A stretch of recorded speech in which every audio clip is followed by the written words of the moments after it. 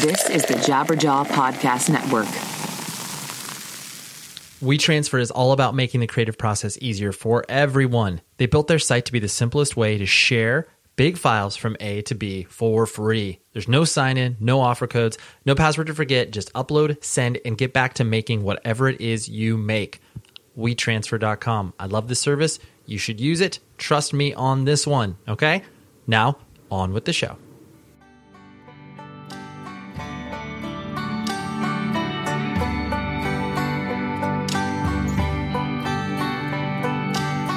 Hello, everybody. Welcome to 100 Words or Less, the podcast, hanging out with me, Ray Harkins, your host, discussing independent music in a wide variety of people who make up this awesome music scene that we call home, right? You call this home, yeah? Well, I hope you're having a good day, because I'm having a good day, and so did this person when we spoke that day.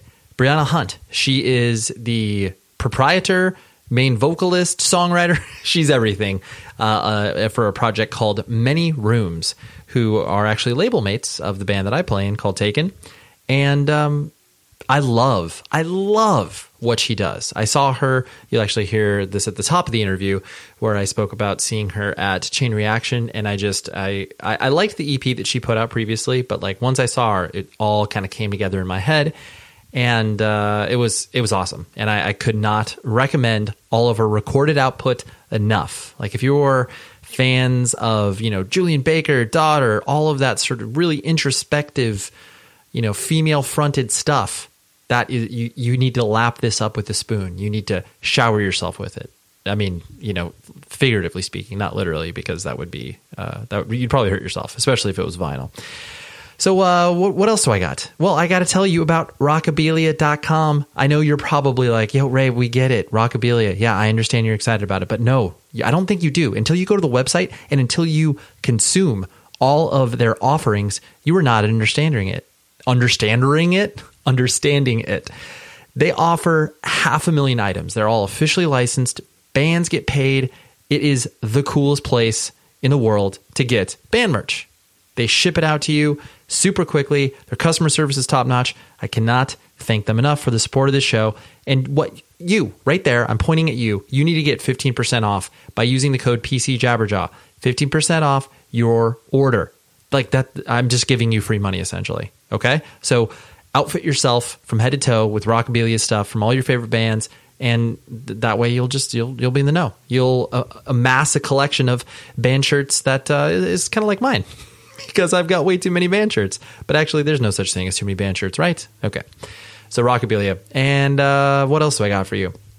We're nearing the end of the focal point of Awesome Women in Music month that this entire May has shown us. And I'm excited. It's always nice to have these themed months come together, and people still are excited about those like themed months. And when I'm kind of presenting newer ideas like that. So, well, not newer ideas of themed months, but you get what I'm saying. I thank you for asking. I'm doing well myself. Just kind of wrapping up the school year for my son and my wife, and it gets a little hectic and chaotic. And often I don't even like look at shows that are happening in my area until like the week of. And I'm like, oh, that's right. Converge is coming through with Neurosis. That's right. This thing is happening. So, I haven't been feeling a strong connectivity to going out to shows, but it's always there. I'm always paying attention. I'm always making sure that I'm able to dive in when I feel like I'm too far removed from it. But that's what we got. And I just want to bring you this conversation I had with Brianna. It's so good. We actually, full disclosure, this is our second conversation because I recorded a great chat with her in person at my house. And I don't know when exactly it was, but basically my microphone cord broke during that interview. And so all you could hear is her responses and me off in the distance. And I tried. I worked with a great friend of mine, Jesse Lynch, to try to make this thing come to a listenable quality, and it did not. So fortunately, Brianna was sweet enough to hop on the phone and kind of recreate magic, and I think we did it. Okay, so there we go. Just not like you needed to know all that, but just wanted to, because I think I do mention in this conversation that we had discussed something like this previously, so that's why we mentioned that. So anyways, that is all, and you should just listen to this. Okay, all right. Talk to you at the end of the show.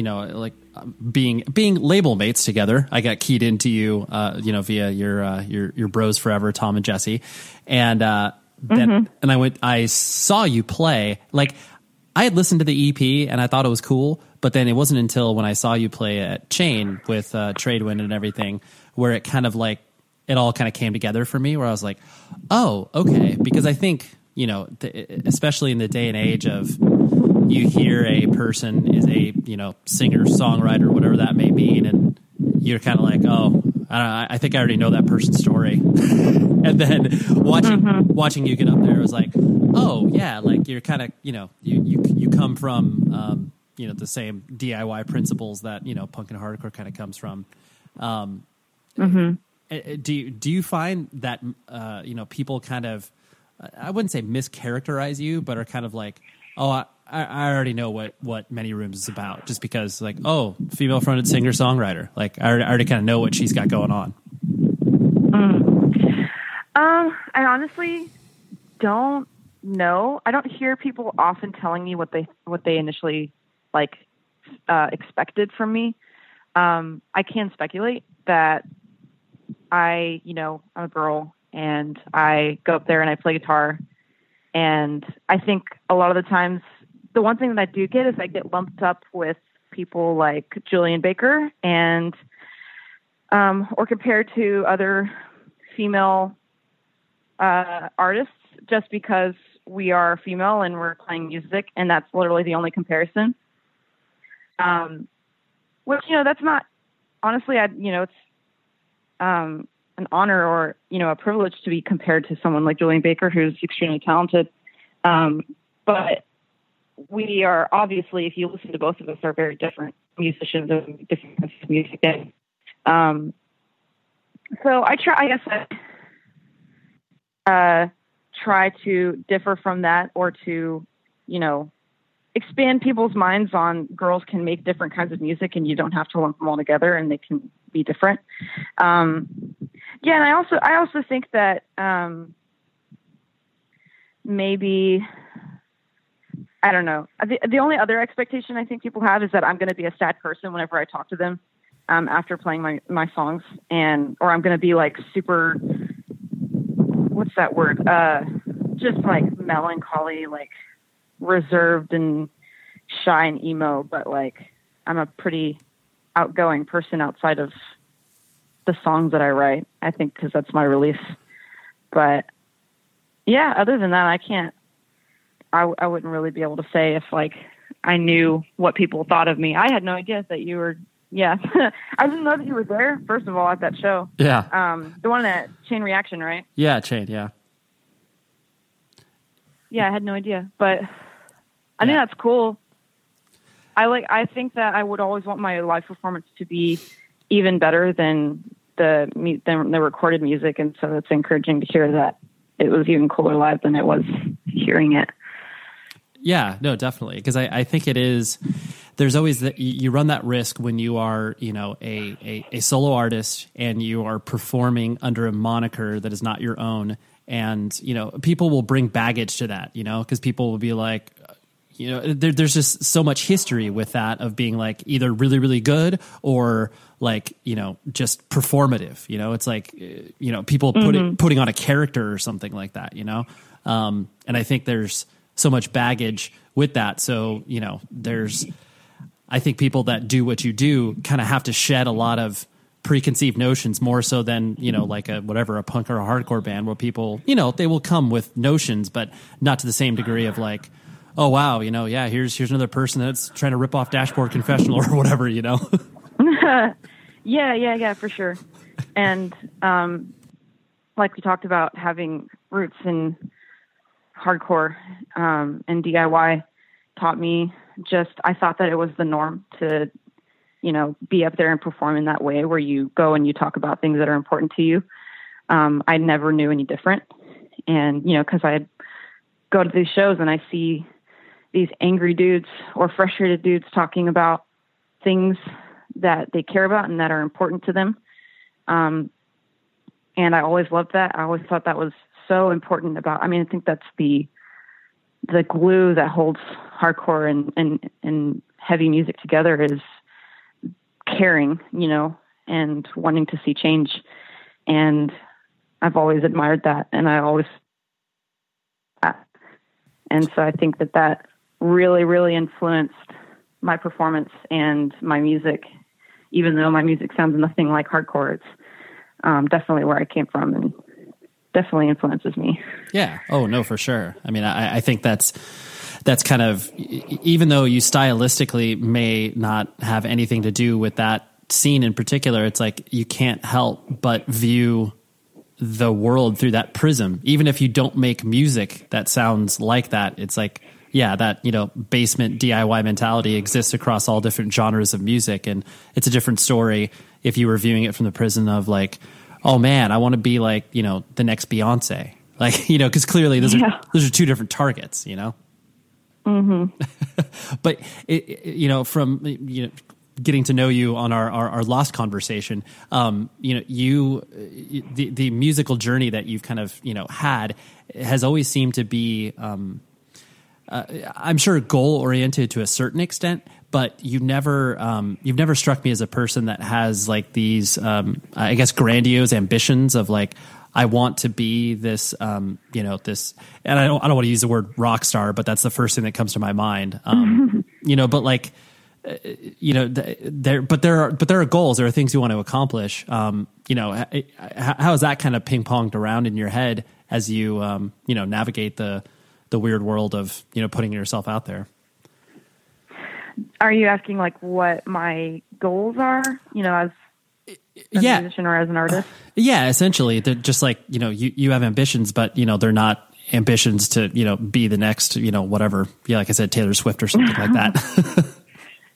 Yeah. I think since the beginning, since I was playing shows in Carlsbad, New Mexico as a 15-year-old, my goal has always been to make something honest, and to talk about things that are important to me and kind of address things that people normally don't want to talk about or are afraid to talk about themselves.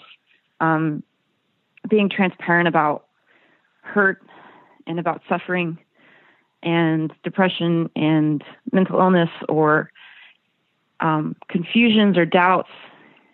I've always wanted to be able to say, like, this is not something that you alone think about or you alone go through. I think a lot of people do.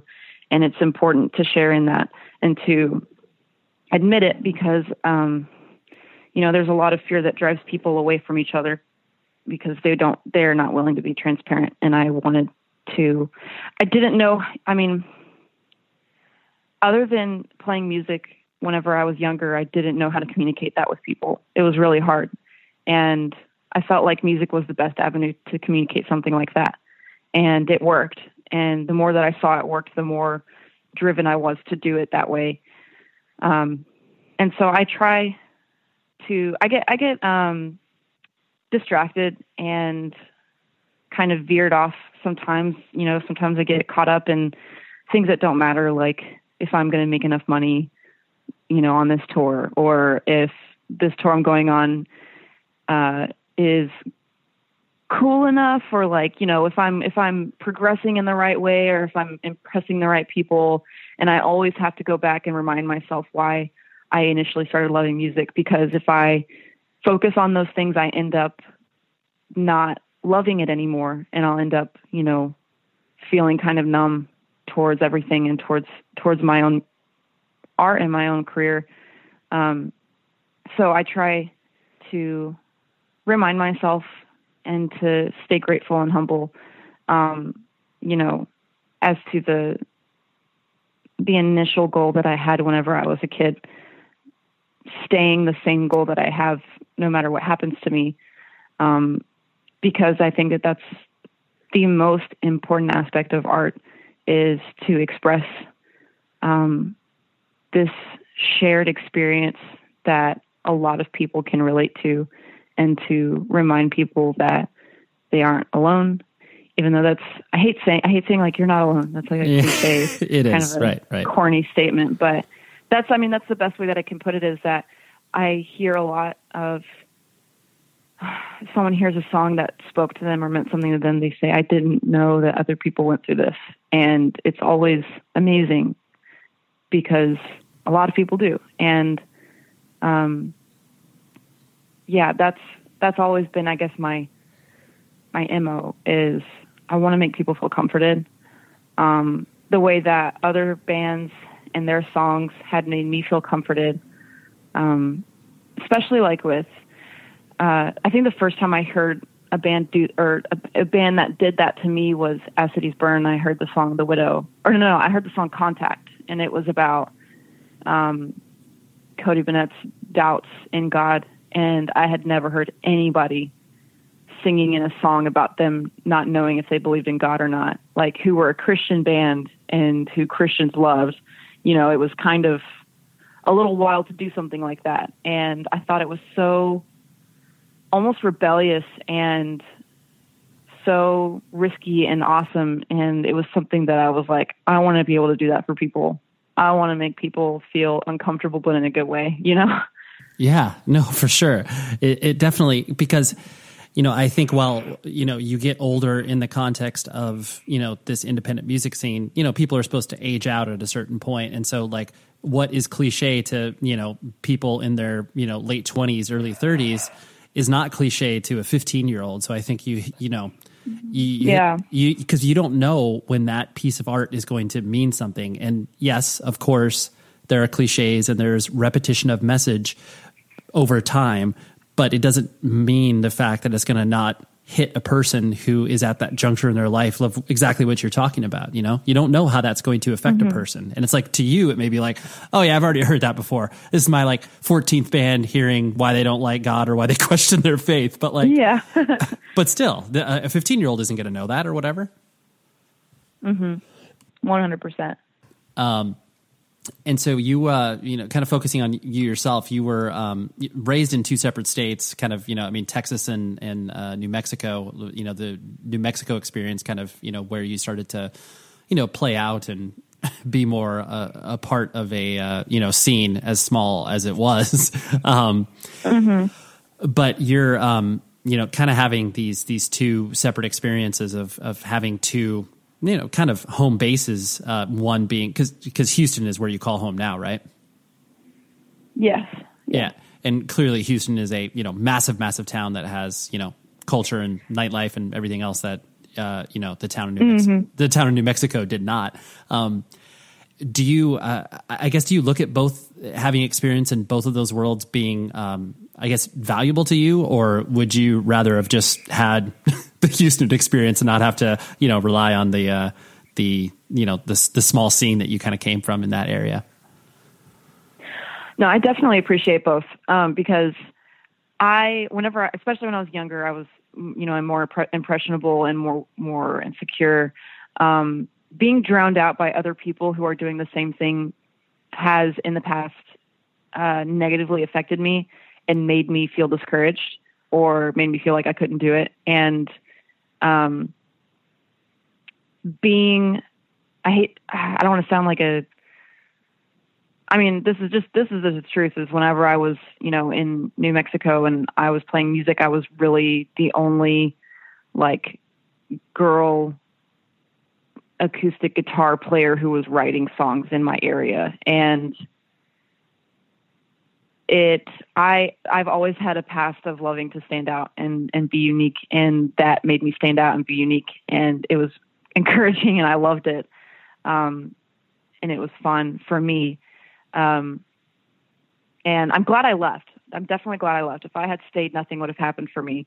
But it was good to start my roots there because I could be confident in myself a little bit and in what I do, because people liked it. And if I had lived in Houston trying to do that, I would have seen so many other bands and artists trying to do it.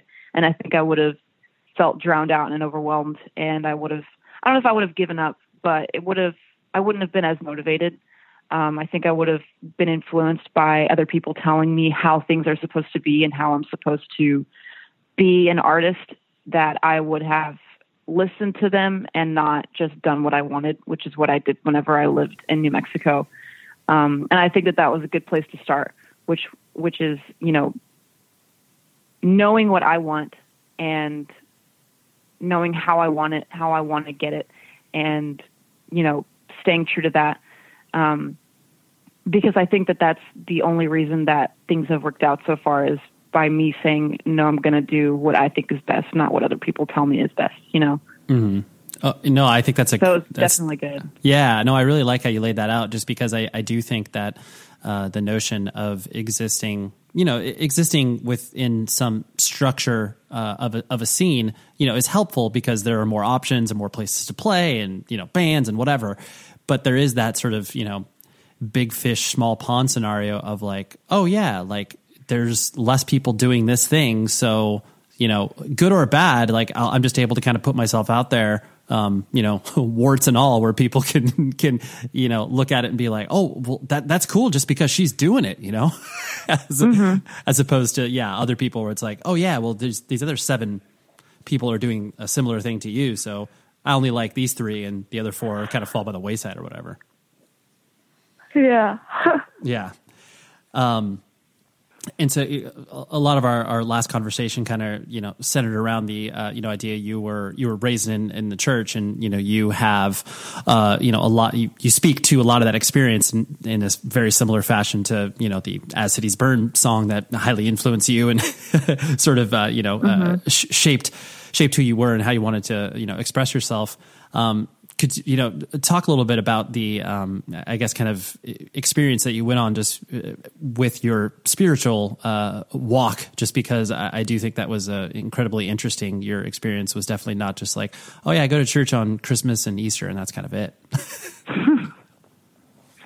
Yeah, so I grew up in, grew up in Houston before I moved to New Mexico until I was 10, and my mom had just become a believer maybe like 5 years before I was born, or 5 years into when I was born. And so we were going to church all the time, like 3 or 4 times a week.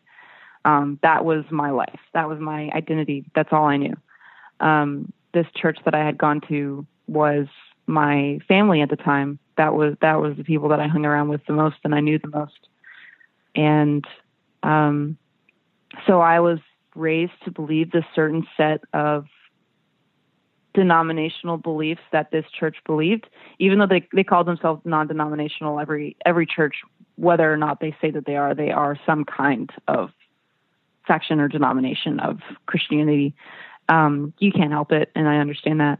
But so I don't know if people instilled this into me more than I instilled it into myself, but I grew up believing that if I did all the right things the right ways, then I would be glorified and good and loved by God.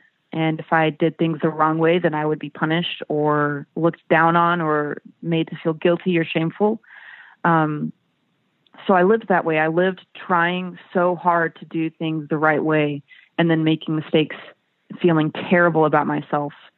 And then having to reconcile with God every single time that I did something wrong. So when I was in high school, I was kind of an asshole. I thought I was better than everyone else. I expected everybody to meet my standards if they said that they were a Christian. And it didn't, obviously, because my standards were supposedly perfect. And so I would be disappointed in people a lot, and I would look down on them. And I alienated myself in high school. Honestly, I think that sometimes I think like I wish I had had more friends, and I made myself believe that I was bullied or like seen as bad by other kids, but I made myself that way. It was like self-fulfilling prophecy. If you expect, somebody to think that you're not cool, then you're going to act like you're not cool. But yeah, I was huge asshole. I didn't party, and I didn't have sex before marriage, and I didn't cuss, and I went to church. And so I thought I was cool and good. But the older that I got, and especially after getting out of high school, the more mistakes I made, and the more it humbled me. Especially when I was 18, I kind of did every single thing that I told myself I would never do. And that was a really humbling time, because I was like, well, wait, I'm a human being. And I still feel like I want love and I deserve love. I don't think that me doing all of these things makes me any less, I don't know. It doesn't make me less worthy of love, or, a chance to change or to try again. And it kind of opened my eyes towards people that I had judged previously, and understanding that people are just people and they make mistakes, and that does not that doesn't identify them. It's not them. Everything comes from a place of hurt, really. So anyways, it was like a slow change over a few years and I had moved around after leaving college, and moved to Nashville, and moved to Columbus, and, being in different cultures definitely changed my perspective, and seeing different people's lives and seeing different people's hurts changed my perspective, instead of being in this bubble of seeing the same thing all the time. And I started learning how much I was hurt and controlled by that church that I had gone to, that I was supposedly, be perfect and not show that I was struggling at all. Or I'd be given some kind of church punishment, or discipline, and told that, unless you do this right, then you can't come back. And the more older I got, the more whack I started to think it was. And I was slowly asking myself questions over the years about things that, confused me about religion, about Christianity. Obviously all of the stuff politically that's been going on has helped me to see how certain Christians view other people. And I thought that wasn't cool at all. That was really frustrating. And, I'm sitting here thinking all of these Christians are saying that they're right. And this is an idea that I used to believe as well. But what if I'm not right? Who am I to think that just because I've been raised to believe this thing, it means it's right? There are billions of people in the world, and everybody has their own beliefs. What are the chances that I'm right out of all of these billions of people? And I think that started me on a path of questioning and self-doubt, and doubt in the religion more so than anything else. And I think the peak of that doubt was when I was on tour with Tradewind in July of 2016. And that was when I was with Tom and Jesse, and them, they're very strongly against religion and very, very vocally against it. And so they would be asking me questions and challenging me and, making me look at myself. And it was really wearing me down. That tour was probably the best tour I've ever been on, but also mentally really wore me down, because I was starting to think what if I'm wrong about everything and God's just not real? I don't know what I'm going to do. Because this has been my identity my whole life. And all of a sudden it's in 1 2-week tour, it's being stripped down and burned away. And I don't know what to do with myself. I don't know who I am outside of it. But but it was a very short time that I guess lasted, that time of doubt. And we were driving to California from Arizona, and I've told the story multiple times, but it's my favorite. The drive from Arizona to California is gorgeous, and it was even more gorgeous because we were driving as the sun was rising and all those hills. It's just magical. And we were driving, and I was looking at everything, and we were probably listening to something sad, like Bon Iver or something, just totally helped the mood. But I was feeling really down on myself and feeling really shitty, and I was looking at everything, and I thought about this book that I had been reading at the time, where the author talks about atoms and how what the components of atoms are made out of, and how quarks and leptons, which are made out of atoms, make up atoms, are made up of something that they call push and pull. It's not even matter. And so somehow something that doesn't have matter makes matter, and then everything exists, and everything is alive and moving around. You just can't see it. And I was thinking about that when we were driving. I was looking at everything and thinking and feeling about how alive it all is. And I just had some spiritual experience where it was an overwhelming sort of joy. And in my head, I thought to myself, all the things that I had believed previously might fundamentally, about who God is, might have been wrong. And I might not know my whole life, the answers to all of my questions, but I know that God is real.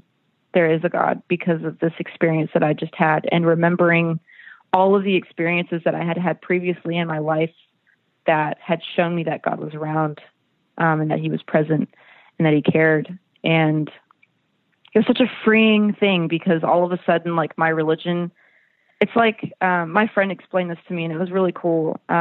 He talks about how your religion, or your life of religion, is like this house that everyone has built up for you your whole life. And then there comes a point in your life where you have to burn it down, and whatever is left over that stayed through the fire is what you keep and take with you when you build up your own house for yourself. And that was like the moment of everything being completely burnt down. And I had this one glimmer of like a spark, and it was God, and it was who God really was to me. And suddenly I'm not being held down by these expectations or by these rules on how things are supposed to be.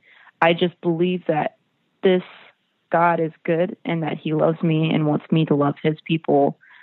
And it was so much easier to do that after there was no more judgment left in me, to just care for people.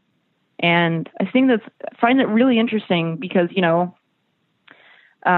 lot of Christians, it's really taboo to have doubts. It's really taboo to say, I don't know this. Or, if you were to say something like, I don't believe that God created the world in 7 days, you'd start a whole thread of arguments with a lot of different Christians. And it's crazy that as soon as you admit to yourself and to other people, I don't know, and that's okay, it leaves you room to be compassionate. And it left me a lot of room to be compassionate. And so that's kind of where my faith is now, is I believe this, and I believe it more than I ever have in my entire life. But suddenly I don't have these judgments, and I'm not going to push it on anyone, but I am going to tell them, this is what happened to me, and this is my story, and this is, why I write these songs in this record, because it was so pivotal for my change in my life and in finding health for myself. No, it's really, yeah. So that's, that's, I really like that, because it's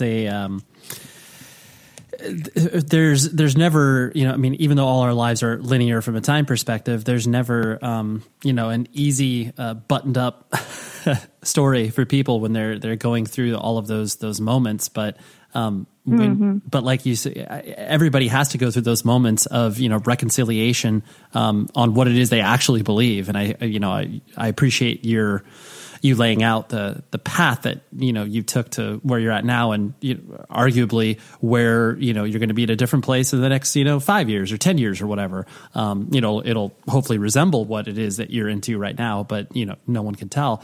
But I think that so many people struggle with that idea because, there are no answers. Everybody has no idea. Everybody has no idea what they're doing. They take their best guesses and they take a, tentative foot forward. But, I think that, like you said, coming at it from a place of love rather than judgment is, originally how it all kind of came about in the first place. It's not, it's not 100%. Yeah. Yeah. No, that's really cool. And it's cool too, because, I think it comes through in the music that, you create as well, where, it clearly it's coming from a fragile and vulnerable place. And I think in turn, the more people that, look into who you are as a person, can't help but, draw those connective tissue lines into the fact that it's like, oh yeah, like maybe this is something I should consider. Like not saying that you're convincing people to think one way or the other, but just to at least consider that component of their life, Mm-hmm. Yeah. And that's all I could ask is that, not that people, adhere to whatever I believe or to tell me I'm right, but to just, think and to be self-aware and to consider, what in their lives that they should be looking at and questioning and changing. I used to want to be like a missionary type musician where I, was spreading the gospel of Jesus to the people. And, obviously I still like hold that root in me, but it's less evangelical. It's less like in people's face, this is right and you're wrong. It's more of a, hey, like if you've been questioning this, I have also been questioning it, and it's okay to question. It's okay to say, I don't know. And, everything is done in your own time and your own process. And I think that's the only thing that people need to hear is like, it's okay to be where you're at, and you don't have to be at any certain place in your life as long as you're trying to figure it out. Totally. Yeah, absolutely. And so, as you were kind of, putting together, what you were going to do, musically and experimenting in different areas and what have you, once you started to, play out and play shows under the moniker Many Rooms, did you have to struggle whether or not you wanted to like call yourself by your name or like have a quote unquote band name, or was that easy? Like, oh, I don't want to call it myself. Yeah, no, I've never wanted it to be my name because I don't think my name sounds cool enough to like, I don't know. I think I wanted to like be separate from a singer-songwriter. Like I didn't want somebody to just assume, oh, this is a singer-songwriter, because it kind of like, it can kind of cage you in, and not allow you to experiment. And I want to be able to make whatever kind of music I want to make. And even though like I could be called Brianna Hunt and still make whatever the hell I want to make, it's easier to just have this moniker. And I've always had some kind of name, and they've always been stupid up until this point. So I'm really glad I have it. I definitely have no qualms or regrets about it. Got it. So yeah, as you started to march forward with the Many Rooms moniker, and you were playing shows and starting to have people kind of identify with what it is that you are doing, and you were playing whatever show you could get on, whether it was a coffee shop or a punk and hardcore show. When I was prepping for our conversation, there are some really cool videos on YouTube of you playing at whatever shows and stuff that is clearly you are the odd person out from a sonic perspective, but people are just kind of losing their minds. I guess when did you kind of notice that people were identifying with what it was that you were doing, not even on like a wide commercial level, but just like, oh wow, like I guess I can, not hold my own, but just like play these shows and feel comfortable with it and see, oh wow, people are liking this. Yeah. I guess the one like small moment was when I was in high school, and it was like the first like good, interesting song that I had written. Even though I had been writing songs on and off and not sharing them, for years. I wrote this stupid song about zombies and about like two people being in love while there's a zombie attack or something. And it was super corny and super like, emo scene girl thing to do. But, I performed it at my talent show and I almost won, but I had a lot of kids from my school tell me that they loved it and that they thought it was so cool that I wrote music. And that was kind of like the moment where I was like, oh, maybe I'm good at this, After that, I think when I saw it more on a like scale where I thought I could really do this, not just do it for fun, but even though I've always, since I had decided I wanted to play music, and that's what I wanted to do, it's always been like, there are no other options. This is what I have to do. But when I started seeing that maybe it might actually work out was when I had already had the EP, under a different moniker, and it wasn't released through other people. I had self-released it, and I had moved to Nashville, and I had started, playing house shows here and there. And people actually, responded well to it. And that's kind of when and also I played, Audio Feed. I don't know if you've ever heard of that, but it's a fest that happens in Champaign, Illinois every year. It was my first year at Audio Feed that year, and I had never heard of it before. It's like a smaller, new Cornerstone. Exactly. Cornerstone basically. Junior. Right. Yeah, for sure. And, I went and I played like an impromptu set, and a lot of people watched, and, a lot of people talked about it afterwards, and I got asked to play more shows, and I got asked to do tours after that. And so that was when I was like, okay, this is what I'm going to do. Sure. This is working. Yeah. This is whatever this may mean. It's like, I guess the next steps that you've kind of taken, probably the space that you live in now where, you kind of build your life around the music, cause like, I mean, you live with your parents, and I presume like, you work when you're home in order to, save enough money for the next tour and stuff like that.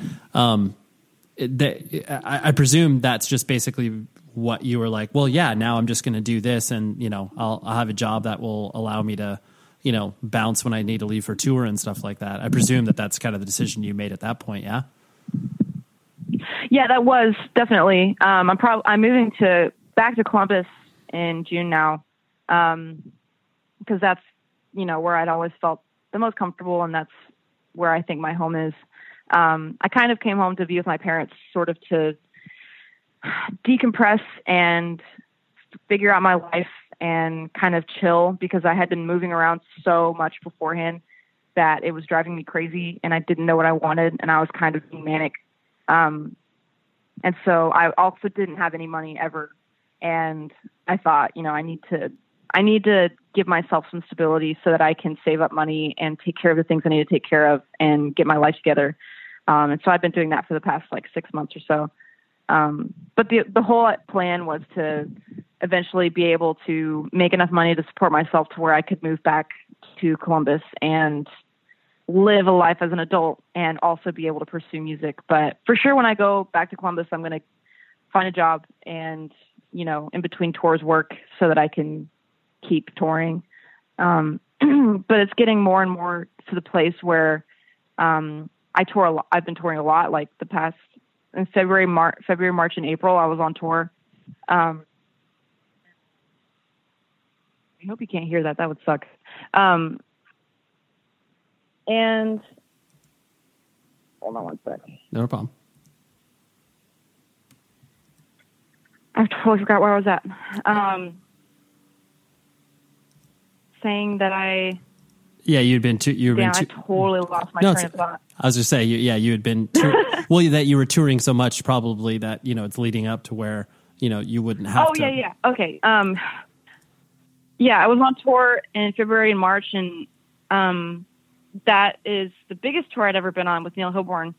And I made way more money than I ever thought I could possibly make. I looked at my bank account and was like, how is that possible? I've never had this much money in my life.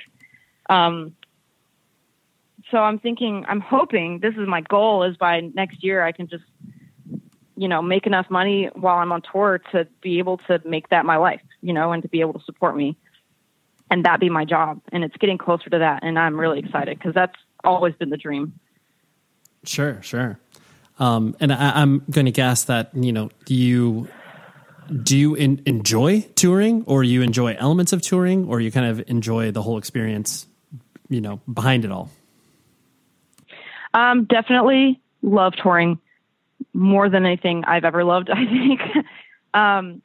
To a point where 2 years ago it was unhealthy for me because I would try so hard to tour that whenever I would be home, I wouldn't do anything, and I would kind of just be numb and waiting for the next tour to happen because that's how happy it made me.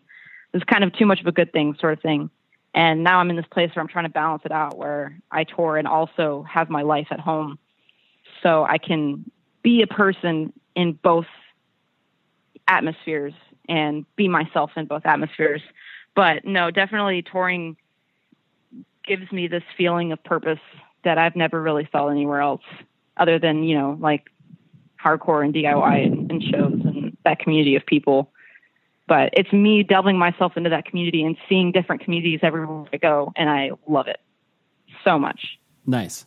No, that's cool. Cause I know people kind of ebb and flow with their own experiences of tour. And some people are like, oh yeah, it's like, 16 hours of doing nothing and 30 minutes of playing a show, and then the rest of it's got to fill in time. But yeah.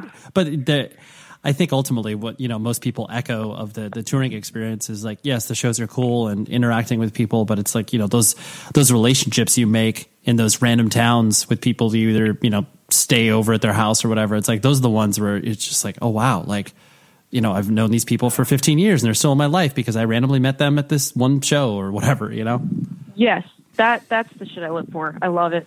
Yeah. I feel like I've always believed, I guess, that I was built for it because I love moving. I've moved like 10 times in the past 3-4 years. I've always been kind of a spontaneous, like chaotic kind of person where I have to have change always. And tour is a constant change, and I adapt to it very well. And it's everything that I love. It's being around people that I've met through music, getting to see them constantly, getting to build these friendships based on something that you both enjoy and love. And I don't know, it's for me. I know that not a lot of people love touring, and I used to not get it at all. I was like, how could you not love doing this? But the older I get, the more I see the future of me settling down and, getting married and having kids one day. And I understand why people, would slowly kind of not enjoy it anymore just because they're away from their families and they're away from their stability. And I get it. I'm especially getting it now more than ever. Not being on tour is fine for me. I enjoy being at home just as much now, but I still have that passion and that joy that I get from touring. I'm hoping that it never goes away. Because it was, the motivation that I had for playing shows and making music was I want to tour and I want to play shows and I want to meet people and have a community with people. Sure. Right. That's really cool. Last two things I want to hit on before I let you go was the kind of the intersection of what you're talking about with the kind of what we were talking about earlier in regards to your expression of the fact that you have a faith and you have a backbone that is derived from all these experiences. And I'm sure, like you were mentioning at the very beginning of the conversation, where people would automatically put you in the same category as Julian Baker and Daughter and all of these quieter female fronted acts. But it is interesting that almost universally are, all through yourself and Julian and Daughter, and like all of these bands are talking about their intersection of life and faith. And I just find it so interesting because, like, I don't know, it just seems one would point to it being like a trend, but it's like, well, it's not a trend. It just happens to be that like all these people are arriving at this thing at the same time, which, to me is always interesting. And I presume that's something you've noticed as well. Yeah, I remember us talking about this. Absolutely. I think that it's less of a trend and more of a thing that people attach themselves to easily, because the one common thing that I think I do respect about people comparing us, Julian Baker and there's someone else who kind of does that too. I can't remember who. I heard it compared in like an article one time, but just other artists who are talking about things like faith and things like life experiences. And I think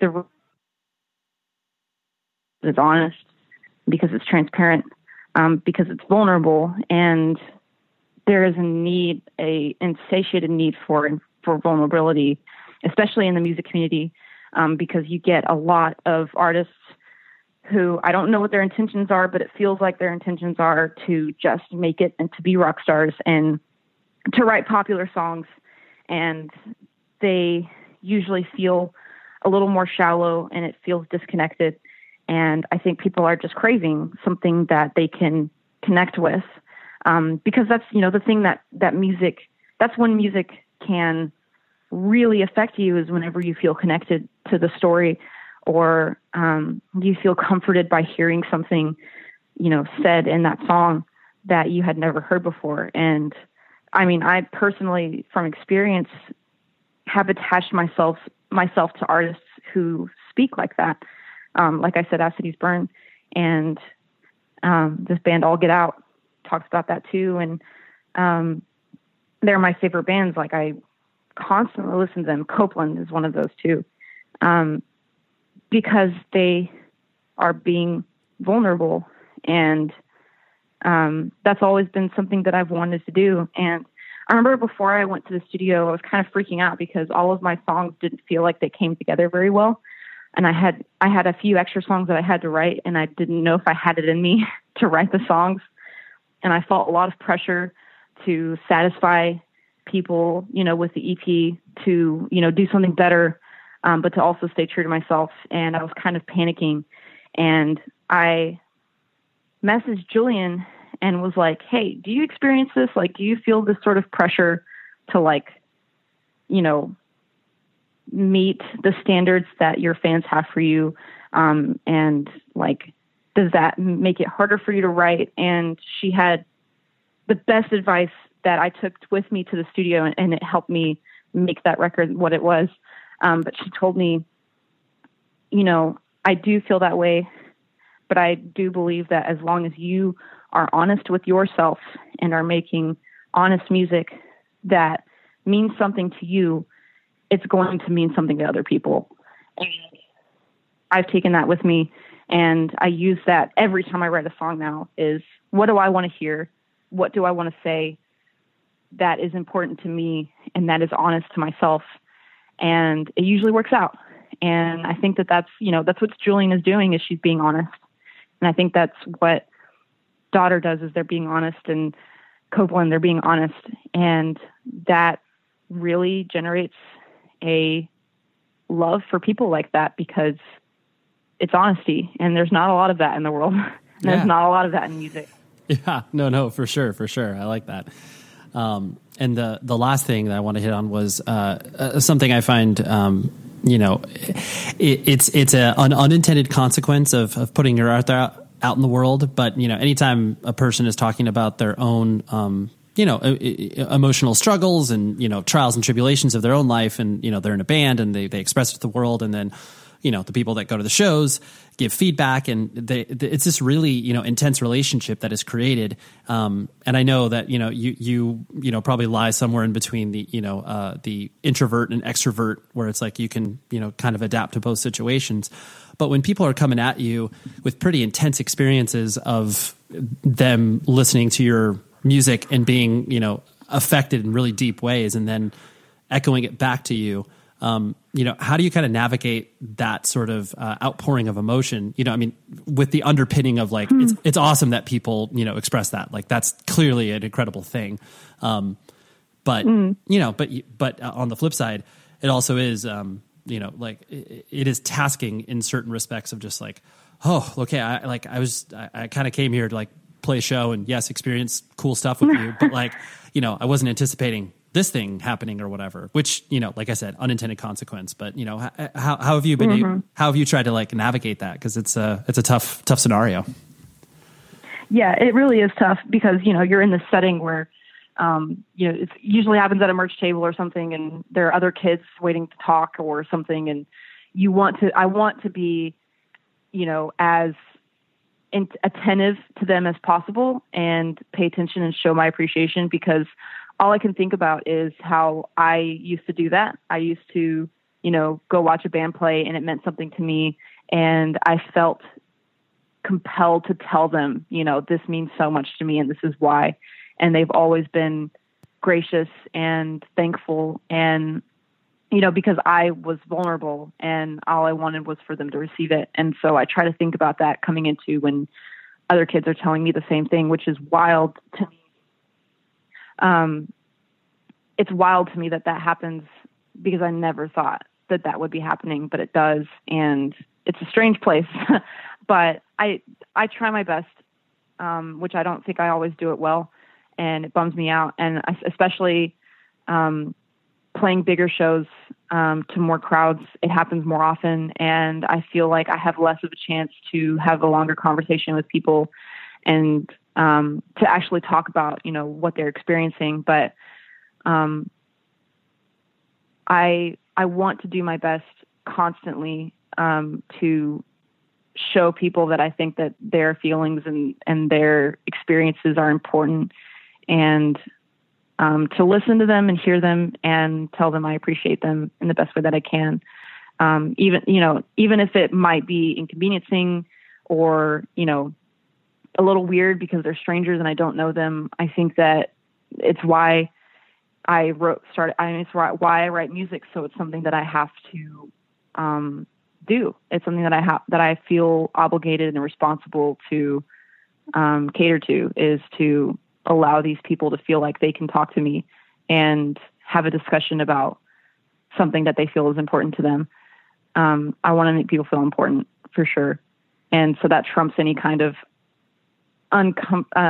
anxiety that I have with, talking to strangers or being uncomfortable in a setting that, you don't really have those kinds of conversations. I think it's worth, putting that aside to listen, because it's what's going to help them to walk away feeling like they had a great experience at this show. Cause that's, that's the times that I walked away thinking that was a great show. Like, this person listened to me and they made me feel important. So yeah, no, that's a really, I like how you put that, because I think it is, it's not technically something that you signed up for, but it's that feeling of like, you want to have a genuine interaction with that person. And you want, like you said, that, that person to feel heard and, have them get what they want out of that interaction. And I don't mean that in like all right, get what they want, move them along, but like, have that connectivity, while still being able to kind of, reserve a little bit of energy for yourself to be like, well, yeah, I've got an 8-hour drive. Like, I can't sit here and talk to you for 7 hours because of the, this circumstance that we were in. But I really like how you view that through that prism. Yeah, dude. I was going to say something else, but I totally just forgot. I'm sorry. That's my fault. I interrupted you. No worries. No worries. Yeah, it's the most important aspect, I think. And I don't ever want to be an artist who people feel like is disconnected from them. I always want to be available, and being uncomfortable is worth it. And that's kind of the MO for life in general, is putting yourself out of your comfort zone usually benefits both parties normally. Yeah. So that's what I try to live by, I guess. Yeah, that's true. Because if you are, I guess if you can recognize that, you yourself are uncomfortable, but then also it's, a person is risking a part of themselves by, exposing themselves to you. And then, that's an element of risk as well. So it's like, if you both are in that, that weird vulnerable state, then it's like, oh, okay. Like, we're coming at it from different angles, but it's still, we're still in the same vicinity. 100%. That's awesome. Well, I think we've done it. This was fun again. I'm sure we could probably record another hour, and we'd probably go to other different places. But I appreciate you wanting to do this again, and thanks for hooking this up. Absolutely. Thanks for having me.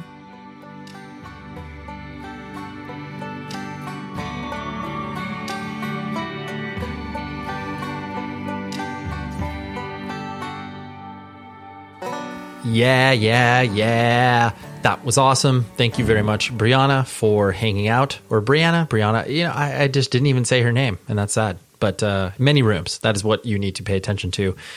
And it was a great chat. Hopefully you found some enjoyable tidbits in there, right? Because that's why you come to this show, to get those enjoyable tidbits, right? I'd like to obviously give a shout out to the beautiful people at WeTransfer for supporting this show. Go to WeTransfer.com. They make your life so much easier when you're getting huge files. Say you got some guitar tracks you need to send over to your bandmate.